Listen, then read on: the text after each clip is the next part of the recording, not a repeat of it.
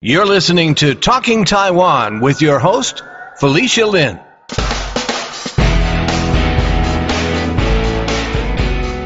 In this episode of Talking Taiwan, my guest, Richard Pearson, the Executive Director of the Western Pacific Fellowship Project, and Professor Shelley Rigger, will be talking about the Taiwan Fellowship Act, a bill which has been decades in the making and was inspired by the Mansfield Fellowship.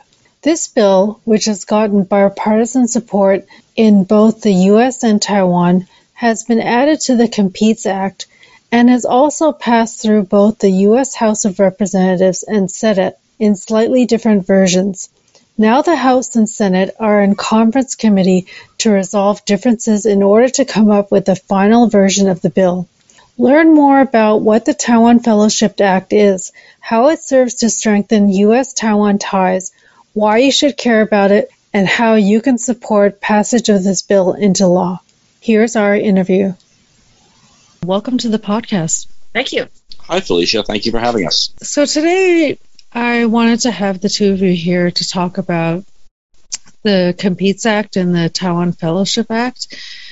So to start the conversation, let's talk about what is the background of these acts and who initiated the creation of these acts, when were they drafted, and how long have you been working on getting them passed? I understand it's actually been quite some time that this has been in the works. It has. So Shelley and I are representing an organization called the Western Pacific Fellowship Project, of which I'm the executive director. It's a small, nonprofit, all-volunteer organization based just outside of Boston. And it was really created by us and a number of other people who are very interested in U.S. relations with Asia to promote this Taiwan Fellowship concept and to bring to fruition a long-term government-to-government fellowship between the U.S. and Taiwan. And we felt in our discussions with people in Congress and experts both in the U.S. and Taiwan that pursuing it through legislation would be the best way not only to create the program and get it up and running, but really to ensure its long-term survival over the years and decades going forward.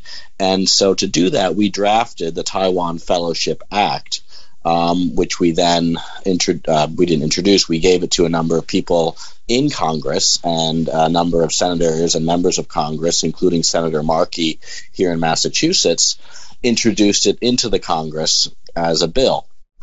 And these bills never move quite as you would think swiftly through the process, right to the president's desk.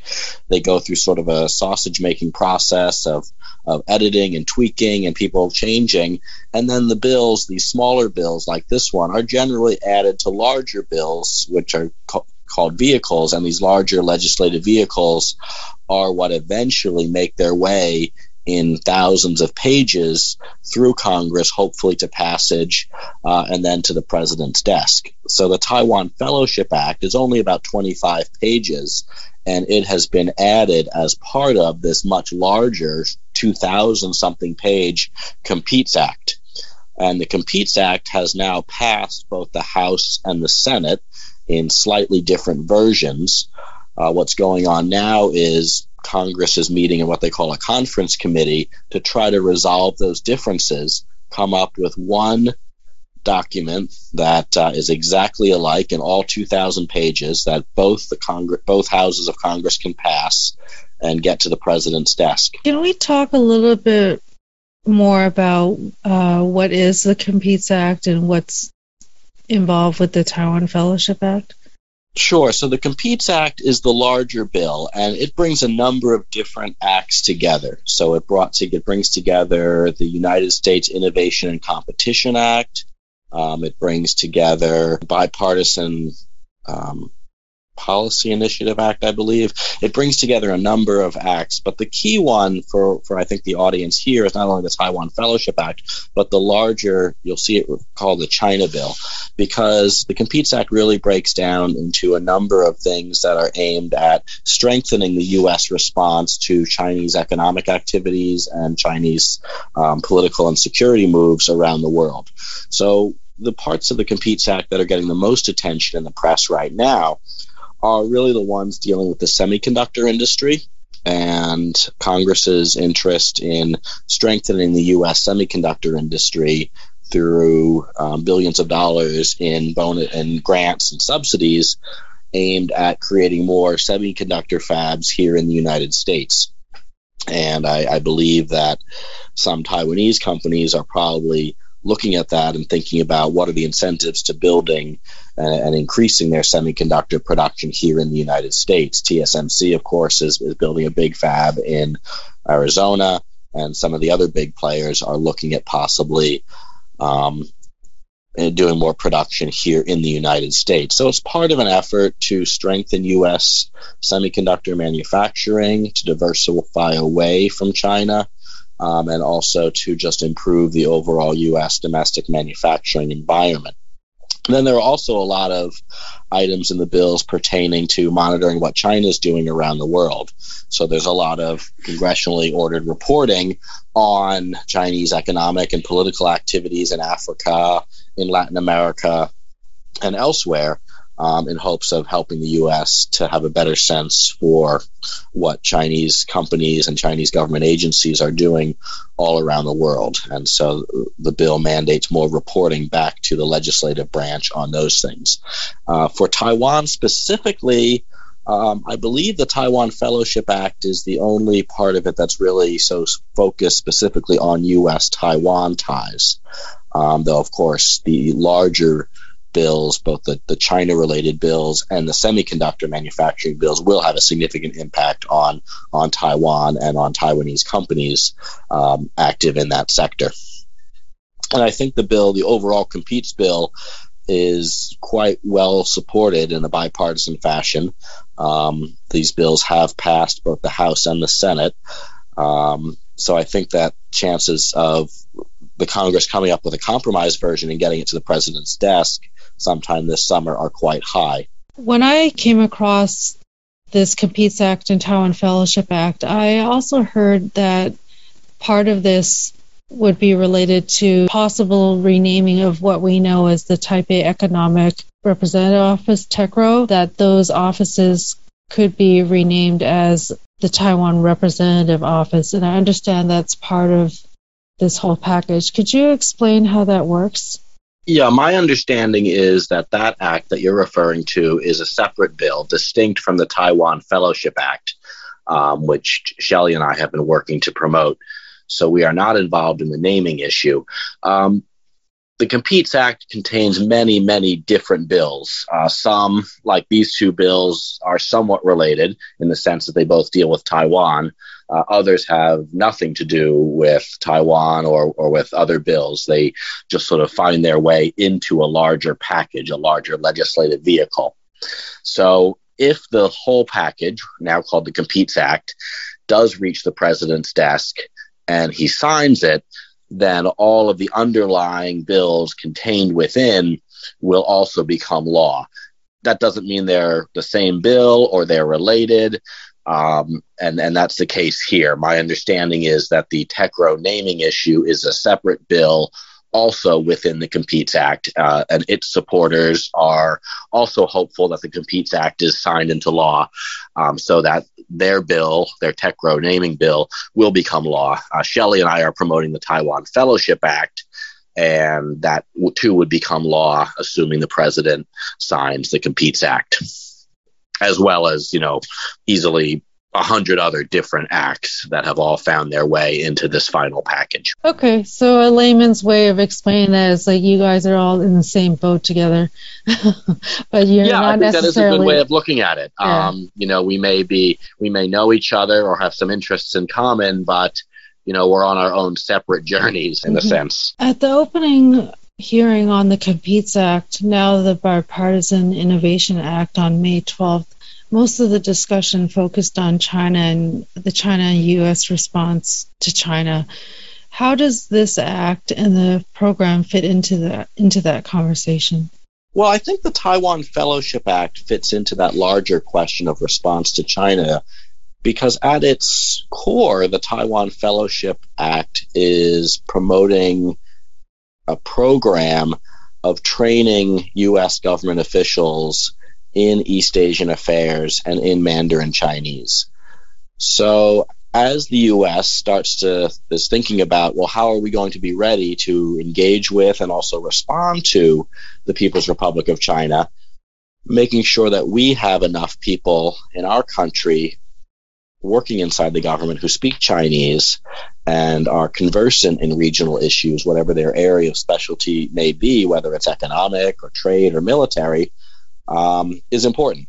And I think that this act is a very creative and innovative way of readying the U.S. Across the government and across society in some ways to respond better to the China challenge. And I think that's why the Taiwan Fellowship Act has seen such strong support in Congress, because it's not only seen as a strong demonstration of American support for Taiwan across the American society, but it's also seen as a very proactive and positive way of strengthening America's own ability to respond to the China challenge. And that's why it's seen really bipartisan support in both the House and the Senate. For my listeners, let's talk about what is the Taiwan Fellowship Act? What will it do? Why is it important? Has anything else been attempted like this before, either for Taiwan or another country as a comparison? So the Taiwan Fellowship Act would create what we're calling the Taiwan Fellowship Program. And what that would be is a government-to-government fellowship program between the United States and Taiwan. It would provide a congressionally created and congressionally sanctioned way for U.S. government officials, roughly 10 per year, to take 2 years away from their normal duties and spend 1 year in Taiwan studying Mandarin Chinese full-time in a full immersion intensive environment, and their second year working as fellows placed inside offices in Taiwan, including Taiwan government offices, companies, and nonprofit organizations.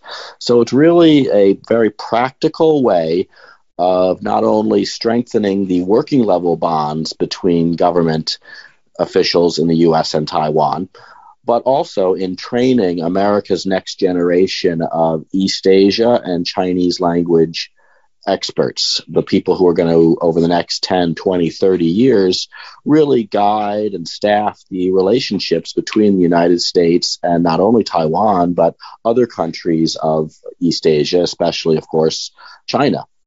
It's not a new concept. It's based on a very successful concept that's been tried with Japan.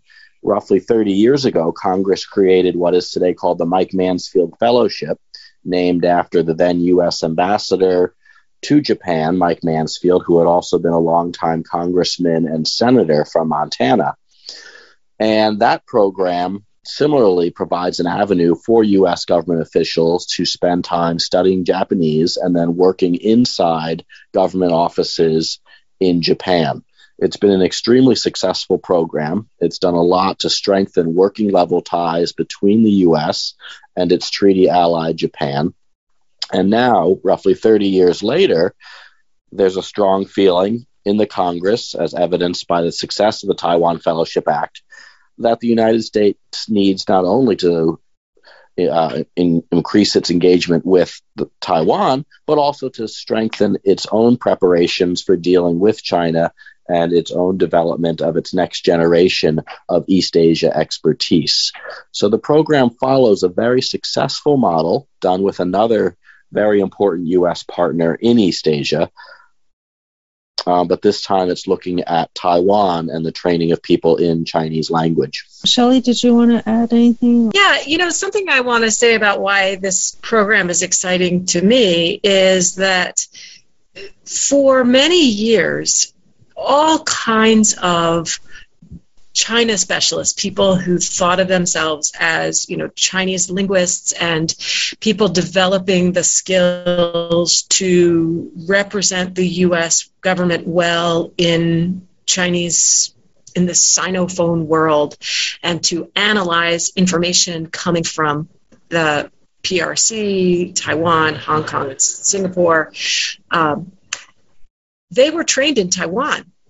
For many decades, it was not possible for people to go to the PRC for language training, for that kind of cultural immersion.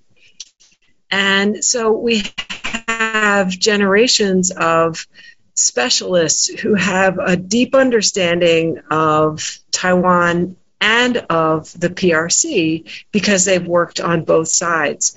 But since it became possible for Americans to study abroad and to do Chinese language training in the PRC, the sort of ambidextrous nature of those earlier generations who knew both sides of the Taiwan Strait well has begun to diminish. And I think it's exciting to have an opportunity for our experts to not just be exposed to information about Taiwan from a U.S. perspective or a PRC perspective because they're posted somewhere in the mainland, but actually from the inside of Taiwan as well. And I think that'll really improve their ability to anticipate what Taiwan's government may do in response to developments in the relationships, and will also just help them to communicate better,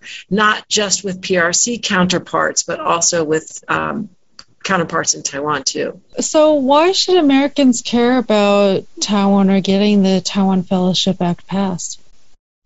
Well, I think Americans should want to care about getting the Taiwan Fellowship Act passed because not only is it a productive way of training U.S. government people to respond to the China challenge and to make sure that our country is ready for dealing with the People's Republic of China over the years and decades ahead. But it's also a strong testament to U.S. cooperation with a key democratic partner in East Asia, a region of the world where democracy is increasingly imperiled. This program has been very successful with, as I said, America's democratic treaty ally, Japan. And I think it's very much a recognition on the part of the American people working through Congress of Taiwan's democratic achievement over the decades, that it now can enjoy a similar program of cooperation and relationship building with the U.S. In terms of why Taiwan overall matters, Shelley wrote a book called Why Taiwan Matters, so I'll let her take it from there. Yeah, I think that's a really, you've put it very well, Richard. There's a temptation among some in the U.S. and especially sometimes in Congress to equate pro-Taiwan with anti-China. So we should do things for or with Taiwan because that's a way to kind of get under China's skin or create problems for China. I think that's really the wrong way to look at it. I don't think we should use Taiwan as a weapon in some kind of competition with the PRC. I think why we should care about Taiwan, why Taiwan matters to the U.S., is that it is precisely the kind of partner that we need and that we benefit from having in the world. They set an amazing example for other countries that aspire to democracy and prosperity to be able to look to Taiwan as a success story. The way Taiwan has maintained itself and has sustained its democracy and its self-government and its economic prosperity in the face of these incredible challenges and incredible pressure from the PRC is also a model to other countries. Countries like Ukraine, countries like the Czech Republic or Czechia, others in Eastern and Central Europe that feel so much pressure from Russia and pressure sometimes from Western Europe too. That the idea that you can withstand that pressure and that you don't have to succumb to the forces of authoritarianism in order to survive things like COVID. Taiwan is just such a high-achieving player in the global community. And I think that's why Taiwan matters to us. And I worry when it feels like Taiwan is always spoken of only in the context of the PRC, because I think that the context for Taiwan is regional. It's East Asia broadly, including Japan, Korea, Philippines, Southeast Asia, Oceania, and Taiwan is a global interest for the U.S. So it's not just something that, comes up when we're talking about the People's Republic of China. Oh, thank you for that, Shelley. I appreciate that. And I'm also curious to know, what is the procedure for an act to get passed? And also, more specifically, in the context of this act, what is it going to take to get this act passed? So it's a long process. Yeah, I would just tell you that Richard Pearson has been working on this for ages. And he's, I think, nearing the finish line. But I will let him tell you that. Yes, I certainly hope so. And it seems like we finally are. If you've ever seen the old, I think it's a PBS video, Schoolhouse Rocks, on how to get a bill passed, it's instructive in the sense of giving you the basic rundown. A bill is introduced by a member of Congress, a member of the Senate, or a member of the House, and then it goes through different committees until it reaches a vote in one chamber, and then it does all that once more in the other chamber, and then it goes to the president's desk and it's signed into law. That's the basic outline. Unfortunately, it's not quite that simple or that swift. In the case of the Taiwan Fellowship Act, we've been promoting it for quite a number of years, and we found just a few years ago that the mood in both the U.S. and Taiwan was really right to make this program a reality. We drafted the legislation based on not only what we saw with the Mansfield Fellowship and what worked well and what we thought we could do better, but also what we thought would be of value to the U.S. And Taiwan bilateral relationship. And we then introduced it to people in Congress and asked them their thoughts and if this was something they would be willing to get behind and to formally introduce as a bill. And we found, being based in Massachusetts, we found a great reception from Senator Markey. And he was also then instrumental in working with others in the Senate, primarily Senator Rubio, to introduce it in the Senate. And then on the House side, the bill was introduced in this Congress by Congressman Vera and Congressman Chabot. Chabot will be no stranger to a lot of your listeners. He has a long track record of being very supportive of Taiwan engagement and a great friend to Taiwan and U.S.-Taiwan ties. All of these representatives and senators have a long-standing interest in East Asia and also leadership positions on the various committees and subcommittees, such as Foreign Affairs. Senator Markey, in fact, is chairman of the East Asia subcommittee of the Senate Foreign Relations Committee. So we were very fortunate that he was also our Massachusetts senator.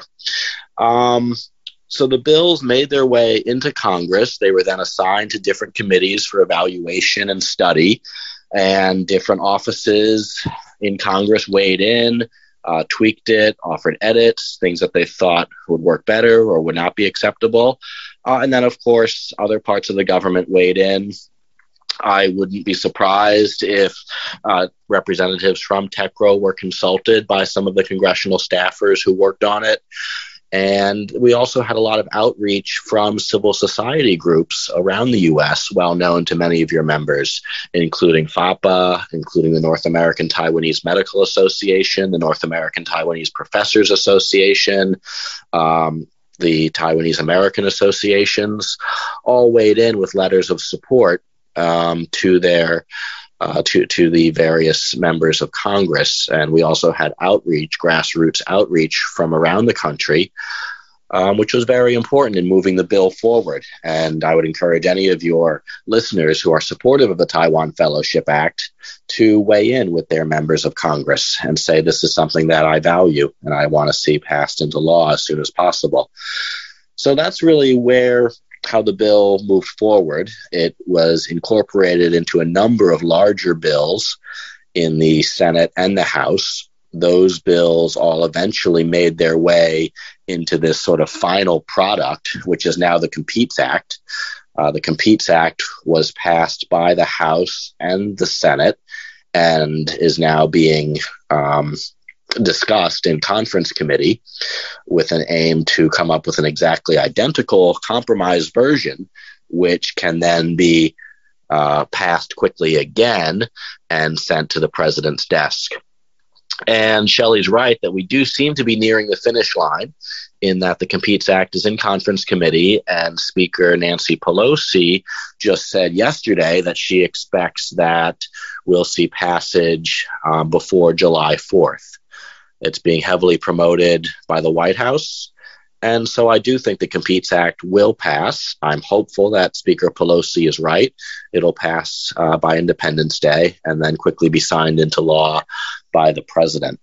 But this is a crucial time. So if you are supportive of the Taiwan Fellowship Act or any of the bills within the Competes Act, this is really the time to weigh in, because changes can be made for better or for worse. Bills can be cut during the conference process. And it's important that members hear from citizens all around the country on what their priorities are, and that they hear, we support the Taiwan Fellowship Act, move it forward.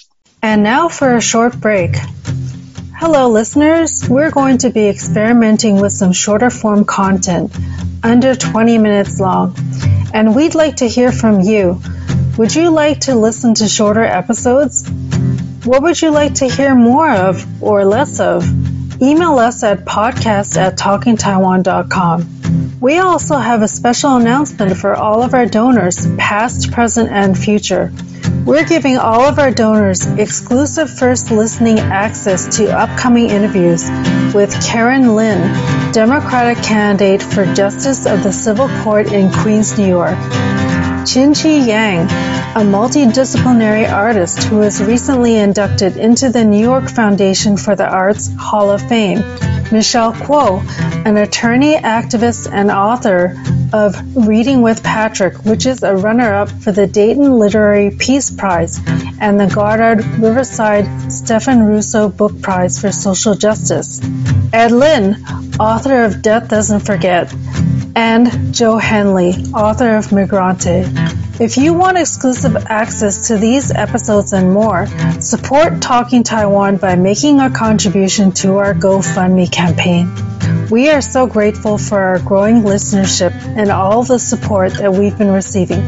Now, back to the episode. If people want to show their support, they need to contact their representative. There are probably ways to do that online and to write a letter saying specifically that I support this act. Yes, there absolutely are. Writing a letter, unfortunately, isn't the best way to go right now, just because so many of the offices are still under COVID protocols and mail isn't necessarily being answered. But email is really the way to go. Every member of Congress, every senator has a website. And you go in there, you enter your name, your address to prove you're a constituent, and send a quick, 3-sentence note that says, I support the Taiwan Fellowship Act for these reasons, and send it in. You could also go on to the website of FAPA, the Formosan Association for Public Affairs, and they have an automated system where you enter, I believe, your zip code, and it sends it automatically to your 2 senators and 1 member of Congress. And that has a longer letter, which you can edit as you want, as you wish, expressing your support for the Taiwan Fellowship Act or some of the other Taiwan-related acts that are in the Competes Act. Yes, thank you for that tip. I actually have done that myself, and we will include a link to that page on FAPA's website so that anybody listening, if they're interested in showing their support, if you go to the show notes for this episode, you'll be able to do so. I'm just curious, by comparison, you mentioned the Mansfield Fellowship Act. How long did that act take to get passed? Do you happen to know? I don't know exactly. It took a few years. Yeah. I believe it went forward in one Congress and didn't quite make it, and then it did in the following Congress. It all happened between, I would say, 1992 and 1995. Mm-hmm. So it was roughly a 3-year process. I would say, it's kind of an issue of the grassroots versus the treetops. The Mansfield Fellowship Act had the advantage of having come from Congress. It was created by a congressional staffer who felt it would make sense, and he was able to go directly to his boss, Senator Ross of Delaware, I believe, Roth, at the time. Senator Roth was able to bring in other senators to very quickly get support, and they also wanted to honor their longtime friend and colleague, Senator Mansfield.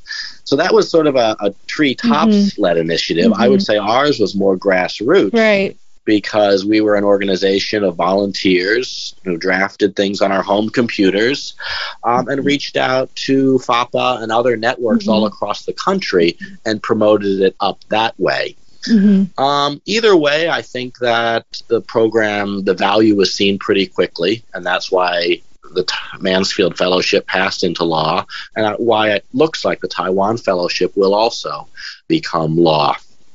I think in some ways both were creative, proactive, and basically positive responses to issues that were going on at the time. If you remember the mid-90s, there was some tension in the U.S. about Japan's economic power, and there was a feeling that the U.S. needed to engage more rather than less with Japan. And so the Mansfield Fellowship Act was seen as a way to engage positively with Japan and to highlight the positives in the relationship during an era of unfortunate Japan bashing and other negative sentiments. And I think similarly right now the big issue is the U.S. response not only to China, but how we engage with democracies in Asia. And that's why I think the Taiwan Fellowship Act is seen as a very positive, proactive way of doing so. Richard, I understand you've been working on this for quite a few years. Has it been since when? Since 2020 or before that you started working on this? Well, actually, we began looking at this even further back. We began looking at this when I actually was working at the Mansfield Foundation, and I got to see the value of the Mansfield Fellowship in strengthening the U.S.-Japan relationship. And I had spent some time in Taiwan immediately after college, around 2000, and I quickly felt that there could be value in doing a program like that with Taiwan. So in some sense, I'd been working on it, and I first got in touch with Shelley maybe about 10 years ago. But at that time, the mood wasn't really right. It didn't seem right in Congress to move it forward. It didn't seem right for various reasons. So we didn't move it forward maybe as aggressively as we could have.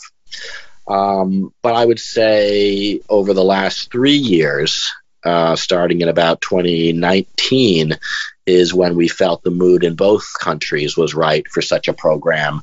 And we found receptivity in Congress to moving the legislation forward.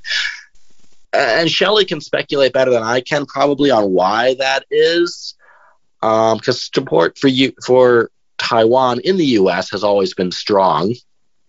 But for whatever reason, it seemed like this was the time to move the program forward. And I would emphasize that this has taken us a long time, and I don't see this coming around again. So if we get it right now, it could be an enduring program between the U.S. and Taiwan for 30 or more years, just like the Mansfield program has been in existence for almost 30 years. But this is probably our best and maybe our only shot at getting it right. It's hard to get the stars aligned in Washington on anything. And when you're this close, this is often the best chance you're going to have. It's kind of a one-shot deal, I think, at this point. Thank you for impressing upon the importance of this. I don't know if you wanted to add anything to this, Shelley. The Taiwan Fellowship program requires cooperation between both Taipei and Washington. So it was really important for there to be enthusiasm for it in both places. And so it's taken some time for that enthusiasm to build, I think, on both sides. So the fact that we have that enthusiasm in Taiwan and in the U.S. right now is really critical. What happens if it doesn't get passed? Well, there's an old saying in Washington that no decision is ever final. everything can always be appealed and an act can always be reintroduced. And I suppose if it doesn't pass in this Congress, we could start all over in another Congress. But really, I think, as Shelley said, the momentum is with us and the support is strong in both Washington and Taipei. So this is the time to get it done. It's going to be hard to mobilize the support needed a second time around. So I think our real focus is getting it passed in this Congress and getting it signed as part of the Competes Act. Now, if the Competes Act, this large 2,000-page bill, somehow falls apart, it's very likely that a smaller Asia-related or even Taiwan-related package could be cobbled together. So you could wind up with, a couple hundred pages dealing with U.S. relations with Asia, and that could be advanced and pass and go to the president. But I think the real focus now is getting the large Competes package done and the underlying much smaller Taiwan bills along with it. And up to this point, we've spoken mostly about the U.S. side. What about the Taiwan side? What has the reaction to this act been in Taiwan? So the reaction in Taiwan has been very positive.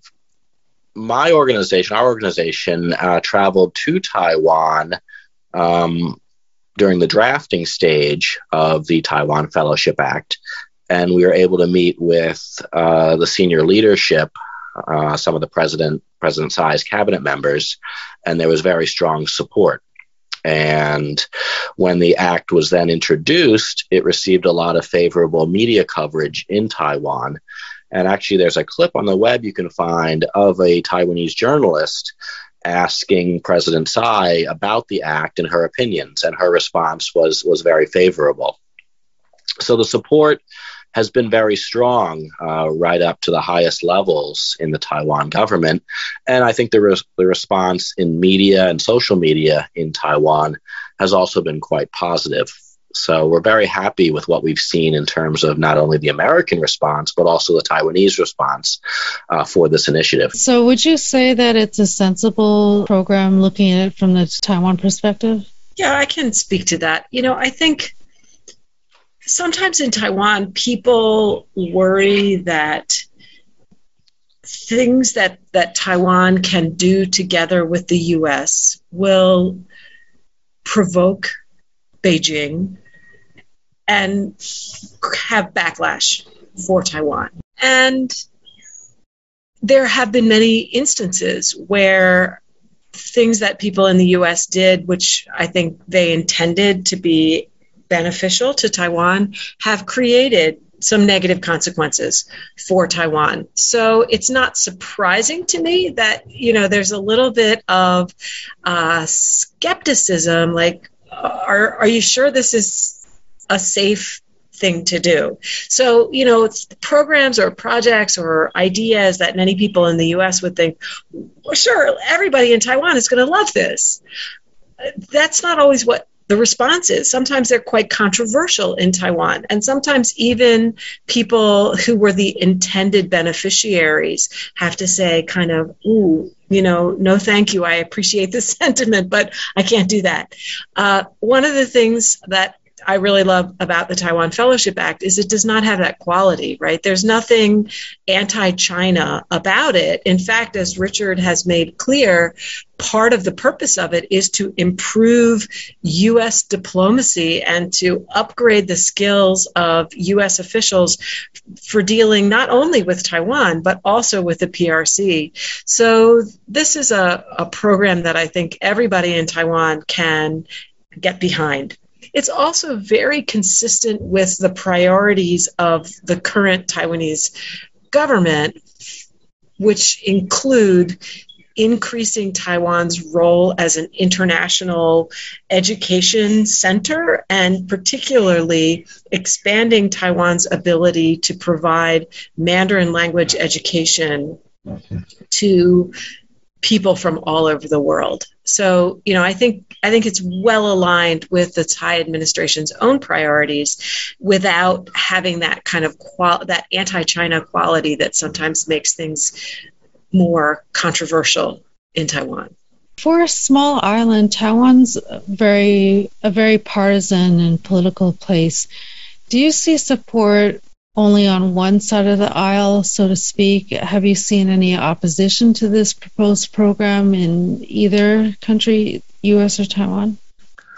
So we've seen great support on both sides. When I traveled to Taiwan in 2019, I was careful not only to talk with the DPP administration in power, but also to talk with foreign policy leaders from the KMT side.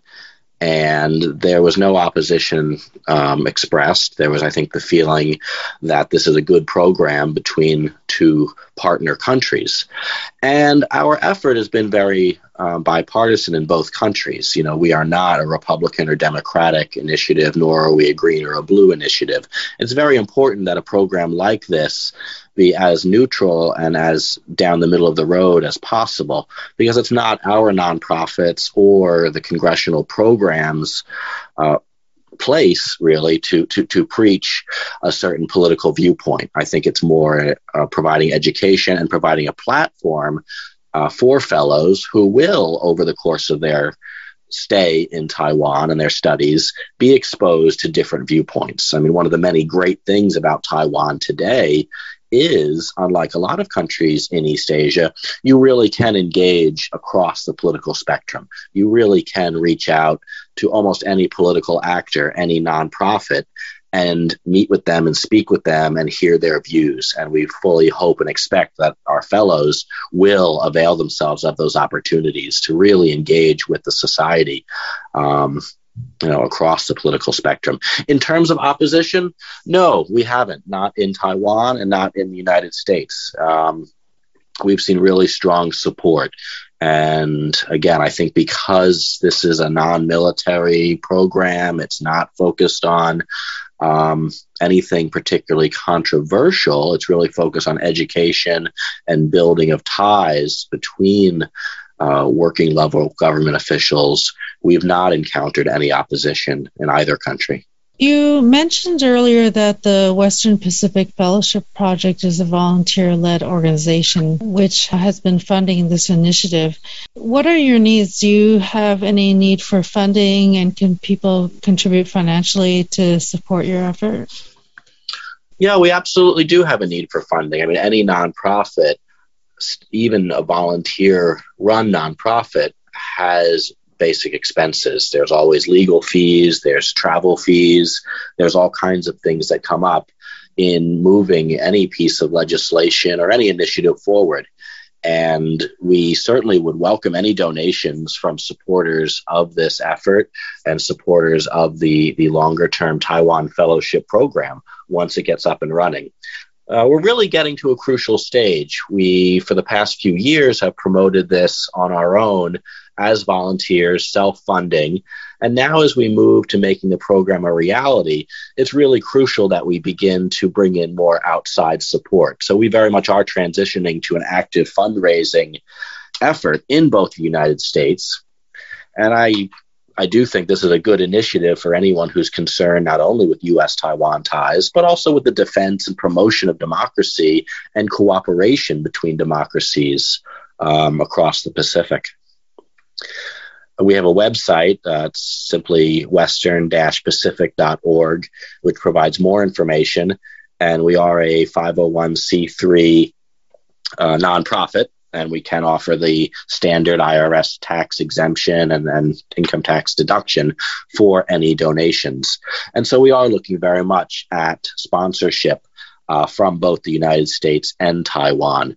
One thing we've heard from the Congress is they want to see support not only from governments, but also from individuals in the private sector. There's a big focus right now on public-private partnerships and burden sharing among allies and among partners. So we do hope to see good support coming from private donors and foundations and corporations active in both countries. There are a lot of leading figures in the U.S.-Taiwan relations community among the directors and advisors of the Western Pacific Fellowship Project. How did they come to be involved, and what are their motivations? I could maybe speak for myself. I don't know that I can speak for anyone else, but I have a feeling that my story is not unusual. Richard asked me about this idea many years ago. He said, what about a Mansfield Fellowship for Taiwan?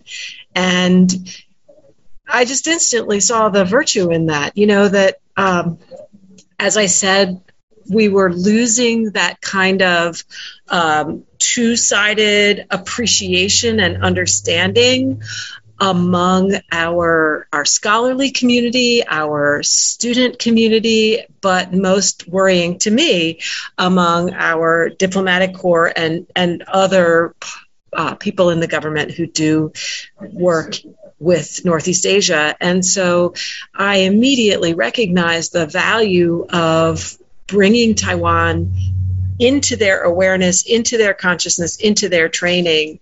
And because Taiwan is such a good player in all this kind of activity, when you, as Richard has alluded to, when you go to Taiwan, nobody's trying to steer you to only hear one side or to see one set of organizations. If you go to Taiwan, everybody wants to talk to you. Everybody wants to meet you. Everybody wants to buy your dinner. And so this is a way for American officials to really understand Taiwan deeply and efficiently. It doesn't take, 15 years, or in my case, my first trip to Taiwan was in 1982 when I was a college student. It doesn't take 40 years to, I guess it's, yeah. Oh, gosh. Wow. Yeah. To really come to appreciate the value of Taiwan. We think we can do it in a shorter period of time. And so I was immediately attracted to the project and basically, what can I do to help this thing come through? And Richard has done the really heavy lifting ever since, relying on a cadre of people like me who really believe that the opportunity to support better relations between the U.S. and Taiwan and to train up a cadre of American China specialists who have great language skills, which you can get in Taiwan because the teachers are amazing, and a really balanced view of the situation in the Taiwan Strait. Why would we not be eager to help? Yeah, I think Shelley's experience is typical. When I reached out to different people not only like Shelley, who's a leading academic focused on Taiwan, but people who were really at the top of the U.S. government interactions with Taiwan, directors of AIT, chairman of AIT, essentially the American ambassador in Taiwan, if you will. It was not a hard sell. People got the concept immediately. These are people who know the relationship inside and out, but who also know the concerns of Taiwan and the U.S. in the wider region. And they could see the immediate value. These are people who had served in China, who had served in Japan, and who had served in Taiwan and other countries. And they immediately saw the value of such a program with a key democratic partner like Taiwan, and that it was time for Taiwan to enjoy such a program and for the U.S. to enjoy such a program with Taiwan. You mentioned that this concept is based on the Mansfield Fellowship with Japan that started in the mid-90s. Taiwan's a much smaller country than Japan and not an official treaty ally. So why do you think that there's such strong support for such a program with Taiwan, and why not a more regular American ally like Germany or Thailand? I'd like to answer this question with an anecdote. I was giving a talk recently to a group of people from the U.S., Taiwan, and the PRC. And at some point, I must have referred to Taiwan as a country. And one of the PRC participants just started yelling out from the audience, "Taiwan is not a country. Taiwan is not a country." And so I finally said, I don't think from the standpoint of how the U.S. is going to interact with Taiwan, you saying that it's not a country really matters. Taiwan has its role, it has its importance, it has its virtue, and the U.S. does not even recognize Taiwan as a state, right? Yet, it recognizes Taiwan's role, Taiwan's importance, and Taiwan's virtue. So this program is a way of making sure that we don't lose the thread, that we don't get kind of pulled away from understanding Taiwan as a thing in itself. So it's a protection not only against sort of forgetting about Taiwan or drifting away from Taiwan, and also against forgetting that Taiwan matters in its own right, and treating instead Taiwan as some kind of a tool of U.S. some kind of a pawn in the U.S. relationship with the PRC. So I think it's partially the complexity of the relationship and the degree of danger in getting this relationship wrong that also makes it more important. The stakes for the U.S. in the Taiwan Strait are incredibly high.